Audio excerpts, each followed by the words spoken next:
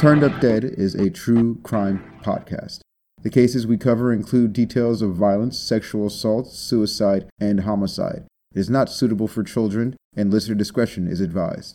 The opinions expressed in this show are those of individuals and not Turned Up Dead. On the afternoon of March 22nd, 2018, a young woman arrived at a remote farmhouse in Dunn County, Wisconsin. She had dried blood around her mouth and on her arms and hands. Her clothes were covered in mud, her trousers torn, and her feet were bare. She rang the doorbell rapidly, several times. When 89-year-old dairy farmer Don Sipple answered, she said she needed to be taken to hospital. On seeing the state she was in, the elderly man brought the stranger inside and called 911. The woman claimed she had been attacked, but she couldn't remember anything, not even her name. The concerned farmer had no idea that the young woman sitting in his home was a persistent liar and, if the jury got it right, a calculated killer. Hello and welcome to Turned Up Dead. I'm Fiona, and the true crime case I'm going to tell you about today is of the murder of 24-year-old Alex Woodworth. A quick content warning. Although not in detail, this episode briefly mentions sexual assault and self-harm. When police arrived at the farmhouse, the apparent victim was still unable to remember her name or what had happened to her. To the state trooper and Dunn County deputy who responded, she had the appearance and demeanour of a victim of a violent physical attack. An ambulance soon arrived and took her to Mayo Clinic in Eau Claire. The unidentified woman was bruised and appeared to be suffering from dissociative amnesia. However, someone named Jason Mengel must have been important to her, as she repeatedly asked for him. Whilst being treated at the hospital, staff noticed the word boy scratched into her left arm. Then, almost miraculously, some of the patient's memory returned. She said she was 19 years old and that her name was Ezra McCandless. The woman, McCandless, also recalled that her ex and friend, Alex Woodworth, had attacked her in her vehicle when it was stopped on a remote muddy road. Police began to search the area surrounding Don Sipple's farmhouse, but they found no sign of McCandless's car or Woodworth that night. The next morning, while she was still in the hospital, Detective Prock interviewed McCandless. The detective had met McCandless and interviewed her a few months before this meeting about another incident, which you'll hear about a bit further on. At the time of the interview at the hospital, Detective Prock considered her a victim, and he was wanting to get any clues from her as to the whereabouts of Woodworth. However, McCandless claimed she still couldn't remember anything other than what she had already told them about the muddy road. Prock had no reason not to believe the bruised and shaken woman, and finished his interview after around 30 minutes. However, the search for Woodworth had resumed, and later on that day he was found dead, slumped across the back seat of McCandless's vehicle. Woodworth had multiple stab wounds spread across his body. The missing person case was now a murder investigation. The next morning, Detective Prock returned to the hospital and spoke with McCandless again. He didn't immediately tell her of the discovery of her car and Woodworth's body. Instead, he first asked her many of the same questions he had asked the day before, and, like the day before, McCandless appeared to be suffering from amnesia. The detective then began to reveal his cards. When he informed her that they had found her car and Woodworth's body, some more of her memory returned. McCandless recalled that on the morning of March 22nd, 2018, she delivered one of her paintings to a friend named Max. She then visited Racy Delane's coffee lounge and spoke with her ex, Jason Mengel, the man whose name she remembered throughout her amnesia. Following this, she drove to Woodworth's house to return some of his things and make it clear that their affair was over. She told the detective that she and Woodworth had gone for a drive with the intention of finding somewhere public to talk. She had done most of the driving. She wanted to go to a park, but she said she wasn't really paying attention to where they were going and said she was, quote, just driving. Her Chevy Impala got stuck in the mud, but they were able to get the car moving again. But then her car became stuck in the mud again. They couldn't get the car out this time. And then, McCandless claimed, Woodworth was angry that she was calling it off with him. She said she was sitting on the trailer hitch on the back of her vehicle when Woodworth approached her from behind and hugged her. His hug then turned into him trying to sexually assault her. McCandless remembered he told her, quote, I want you one last time. I deserve one last time. End quote. They then ended up inside the car. She said she had leaned into the back of the vehicle when Woodworth followed her and continued his attack on the back seat. McCandless said he started to cut off her clothes with a knife and then carved the word boy on her arm. Fearing for her life, she claimed she kneed her attacker in the groin and grabbed the knife by the blade and then began stabbing him, quote, everywhere and anywhere, end quote. Then she managed to get away.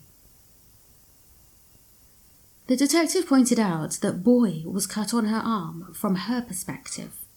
The B of boy started near her elbow, and the word finished at her wrist. McCandless then admitted that she had carved the word into her own arm before she started down the muddy road. The detective also noticed that McCandless had no injury on either palm, which she certainly would have had if she had grabbed the knife by the blade. There were also a number of immediate inconsistencies between her story and the crime scene. Woodworth's autopsy report notes 16 stab wounds that reach from his head to his thigh, but most blood evidence was found outside the car.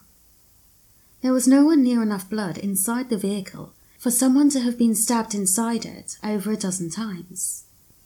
And if things had unravelled as McCandless had said, the victim would have had more defensive wounds than those he died with. Wisconsin police spent 2 weeks investigating the case and then arrested McCandless on suspicion of Woodworth's murder. The self-proclaimed victim was charged with 1 felony count of first-degree intentional homicide. Ezra McCandless was born Monica Carlin, but she changed her name in 2015. She reportedly chose the surname McCandless after Chris McCandless, the 24-year-old adventurer and subject of the book and movie Into the Wild. He left civilization in the early 90s and lived off the land in an abandoned bus in Alaska until he died from starvation, although his cause of death is still debated. At the time, McCandless lived with her family in Stanley, Wisconsin. But armed with her new name, the old Monica Carlin began her new life 35 miles away in Eau Claire. In Eau Claire, McCandless started a few relationships with a number of men who were all friends. In the summer of 2017, she met 33-year-old Jason Mengel, and they became romantically involved. Mengel, a medic in the Army Reserve, claimed he was in love with her since the moment they met. Their relationship moved fast, and McCandless quickly moved in with Mengel. Mengel told 48 Hours, quote, I would call her wife, and she would call me husband, end quote. They both became friends with Alex Woodworth around the same time that they met. He worked in the coffee shop they had all met in. Everything seemed to be going well until McCandless discovered she was pregnant. Not wanting to become a mother, she had an abortion. Following this, she and Woodworth became close, and they were soon sleeping together. Mengel then left for 2 weeks for military training, and with him away, McCandless and Woodworth continued their affair. During this time, McCandless claimed she was raped twice by Mengel's friend, John Hanson. This was when she first met Detective Prock, who interviewed her after she reported the sexual assaults. The sexual assault case was later dropped. Mengel, who had supported her after she said she was raped, then found out about her and Woodworth's affair. However, it was McCandless who broke off her relationship with him and Woodworth. McCandless left Mengel's home and moved back with her family in Stanley. But she wasn't happy, and she wanted to be back in Eau Claire, and back with Jason Mengel. McCandless was desperate to get him back, but she had lost Mengel's trust, and he wasn't interested in restarting their relationship. On the day Woodworth was killed, McCandless told the detective that earlier in the day she had taken a painting she had painted for a friend. After this, she headed to the coffee shop where she was sure Mengel would be. She was right. At Racy's Coffee Lounge, she confronted her ex. The ex-lovers were seen on the coffee shop security footage, but the cameras didn't pick up the atmosphere of their meeting. In a desperate attempt to get him back, McCandless promised to give him her journals so he could read them and see how much he meant to her. However, throughout their conversation, Mengel couldn't shake the feeling that something wasn't right about the way she was acting. Mengel later said she seemed agitated. McCandless insisted that her affair with Woodworth was a mistake, and wanting Woodworth to back her up on her claim, she left the coffee shop, got in her car, and went to see Woodworth at his home. Concerned about his ex's agitated state, Mengel got on his bicycle and followed McCandless to Woodworth's residence. When he got there, he saw McCandless's distinctive car outside Woodworth's house. Perhaps not knowing what to do, he rode his bike up and down the street before he let himself into the property after about 45 minutes. This odd behaviour had caught the attention of one of Woodworth's neighbours, who called the police. Inside the house, Mengel said he walked in on McCandless and Woodworth in the middle of a conversation in Woodworth's bedroom. Sensing the tension in the room, Mengel suggested they all go outside, which they did. The threesome exited the house just as 2 Eau Claire police cars arrived in response to the report of a suspicious cyclist. Dashcam and bodycam footage that recorded this response is online. In it, you can see McCandless's car. At the time, McCandless and Woodworth are sitting inside, although they can't be seen through the windows. Mengel was recorded on his bicycle on the road in front of the car. The serviceman, who later swore he had, quote, never seen a violent bone in her body, end quote, was also captured on police bodycam footage, explaining his concerns about McCandless to a police officer. The officer spoke with McCandless and Woodworth, who both said they were fine. At 1:05 p.m, the officers left, believing that there was no immediate concern. Mengel left shortly after the officers. This would be the last time he would see Alex Woodworth alive. McCandless then drove west along Cameron Street and into Dunn County. When first charged, McCandless pleaded not guilty by reason of mental disease or defect, but this defence was withdrawn, and she then entered a plea of not guilty due to the homicide being in self-defence. When it came to trial, the defence's story was that Woodworth was a sexual sadist who McCandless killed in self-defence when he attempted to rape her. McCandless testified in her own defence and told mostly the same story she had told Detective Prock in their second interview at the hospital. During her testimony, McCandless portrayed herself as the victim. She told the court that Woodworth had shown her some of his writing when they first met. It had been about cannibalism. She said Woodworth was into BDSM, and she testified that he had cut her clothing while they were having sex in the past, just like he had done when he attacked her in her car. The prosecution argued that McCandless intentionally lured Woodworth away from the public and murdered him in cold blood. Her motive, they claimed, was to win back her ex, Jason Mengel. To support their case, the prosecution called a medical expert who testified that Woodworth was first stabbed in the back of his head. This suggested he had been taken by surprise and also explained his lack of defensive wounds. The prosecution pointed out that the blood evidence didn't match McCandless's testimony and that Woodworth had been stabbed when he was outside the vehicle, where the pools of his blood were found. On October 28, 2019, the prosecution began their cross-examination of McCandless. Her trial was covered by Court TV. In their commentary of the beginning of the cross-examination, some of the presenters questioned the prosecution's method of starting right at the beginning of her relationship with Mengel. It was a slow start, but over the next 3 hours, the prosecutor questioned McCandless in a way that highlighted the inconsistencies in her testimony and in her overall defense. At the beginning of the cross-examination, the jury heard text and Instagram messages between McCandless and her ex, Jason Mengel. An example sent from the defendant read, quote, "I feel so strongly when I feel, and it scares me a lot of the time," end quote. Others spoke of one day having children together and of the depth of their feelings for each other. McCandless had obviously been very well prepared for the cross-examination. She was confident. She appeared more comfortable and in control than the prosecutor throughout much of her time on the stand. Despite this, the jury heard her confirm parts of her story that didn't make sense and admit to lying on multiple occasions.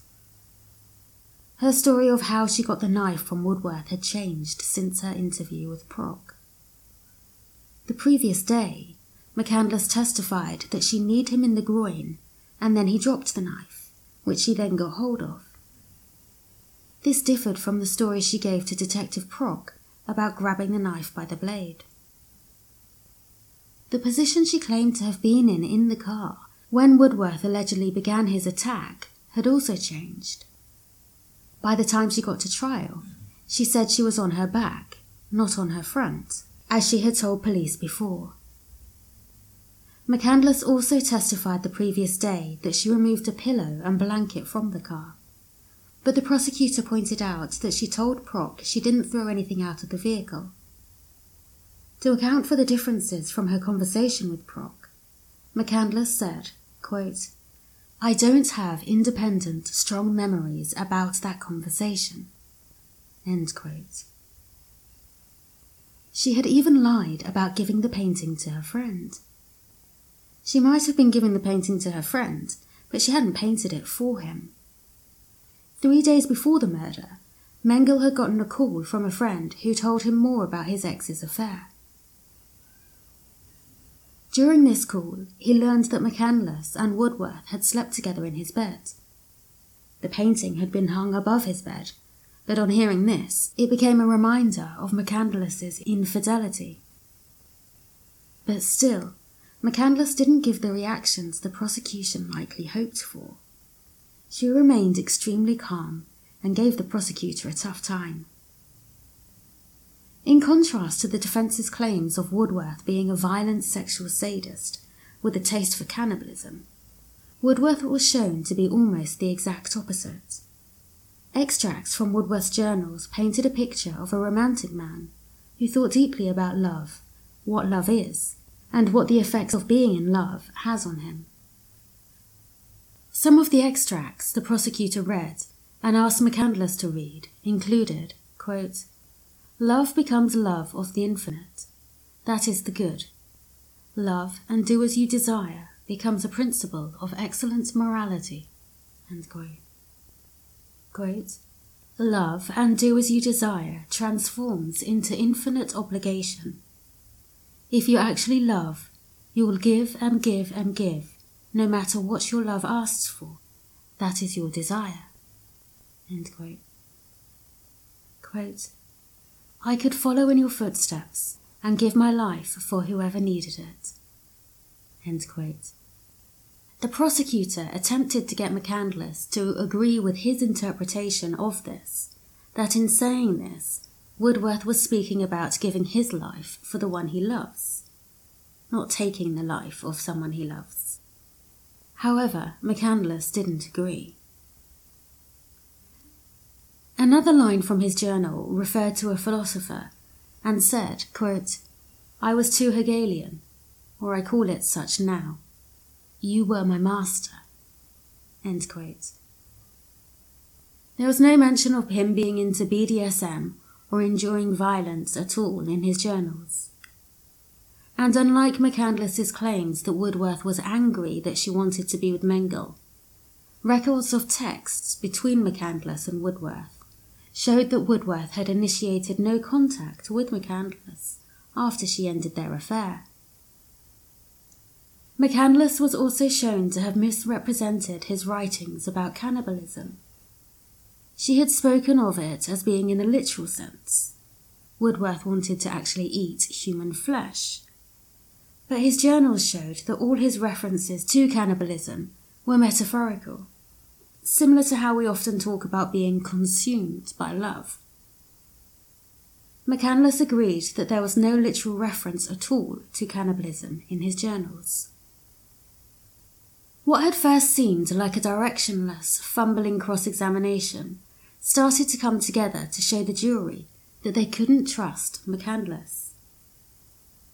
McCandless confirmed that she had told the Eau Claire police officers she was fine when Mengele followed her to Woodworth's house, and that she had said she wanted to go somewhere public, but she had passed 2 public parks on her way to the muddy road she ended up on. Neither of these, the prosecution claimed, were the actions of someone in fear. Toward the end of the cross-examination, McCandless's confidence seemed to drop as the prosecutor drilled the number of times she had stabbed Woodworth. He then went on to question the defendant about taking Woodworth's phone after the attack, but not using it to call the police. In response to the phone being found broken on the ground, McCandless claimed she fell on her way to get help, and it broke, so she left it there. McCandless confirmed that when she was taken to hospital, she had told nurses that she had been at Owen Park, and she said nothing of the alleged sexual assault. She agreed that she had no reason to be afraid to tell the nurse of being sexually assaulted at the time. The prosecutor then got McCandless to admit that she knew she was lying at the time, to an extent. McCandless said she could remember bits and pieces of what she later claimed happened. The prosecutor finished his cross-examination with a list of people she had also lied to following the events of March 22nd. In early November 2019, the jury found McCandless guilty of first-degree murder. After the verdict, Woodworth's father said in a statement read by Dunn County District Attorney Andrea Noldorf, quote, "By killing our son, not only did she take our son, she made the world a colder and darker place." End quote. Following the case, Woodworth's grandmother suffered a heart attack. The family urged the judge to give their son's killer the maximum sentence of life in prison. McCandless read an apology after her sentence was given, which read in part, quote, "I want to say how sorry I am that they have lost their son. But sorry doesn't cut it in my mind." End quote. She went on to say, quote, "I loved Alex very much, and I also feel a great loss, and I am so sorry." End quote. On February 7th, the family's wish was granted, and Judge James M. Peterson sentenced Ezra McCandless to life in prison. But whereas her victim's family would probably want her never to be released, Judge Peterson allowed McCandless the possibility of parole after 50 years. On December 10th, 2019, a woman named Rosie Gunnelson set up a GoFundMe campaign titled Support an Artist. Its goal was reportedly to fund an appeal for McCandless, but it's no longer taking donations, and there are no updates on the campaign. It doesn't indicate when it was stopped or how much they were hoping to raise, but just $50 was raised before it was shut down. McCandless's previously private Instagram account was also made public following her conviction. So what do I think? Please remember, these are simply my personal thoughts based on what I know about the case, and I have no background in law or law enforcement. My personal opinion is that McCandless is in the right place. After listening to her police interview and knowing the gist of the story, I wasn't at all surprised when I learned she took the stand in her own defence. What did surprise me was how confident she seemed. The thought crossed my mind that she appeared more confident at her murder trial than many people are just getting through a regular day. I'm sure McCandless believed she was smarter than the prosecutor. She did appear to run circles around him at the beginning of her cross-examination. I think she saw his grey hair, watched him fumble with his computer throughout the trial, and thought she could outsmart him. There were a few times where McCandless corrected some minor errors he made. Things like the correct page number for a specific text message, for example. But the prosecutor didn't seem upset at all, and at times thanked her. Who knows? Maybe he outperformed McCandless's acting in court. I didn't watch the whole trial, but from what I saw, I don't think I'd have been too worried about the jurors returning a not guilty verdict. I believe that on top of the evidence not matching McCandless's version of events, the jurors simply realised that McCandless couldn't be trusted. Her amnesia, followed by well-timed recollections, was too convenient. And the defendant herself admitted to lying multiple times throughout the investigation. McCandless's apology was all about her. She said, quote, "I loved Alex very much, and I also felt a great loss," end quote. I don't think she's sorry at all. She downplays the fact that she killed him by saying, quote, "They have lost their son," end quote. What might come as a surprise is that some people who knew her said Ezra was an amazing person, and Mengel said he hadn't seen a violent bone in her body, though they hadn't really known each other that long. When we first meet people, especially if it's a romantic interest, we don't start off by showing them our flaws. Instead, we show ourselves in the best possible light, and then kind of slip our flaws in along the way. When someone is actively trying to hide a part of their personality, it can take quite a while to see behind their mask. Thank you for listening to Turned Up Dead.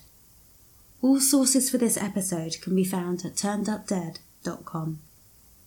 Remember, if you listen carefully, even the words of liars will tell you the truth.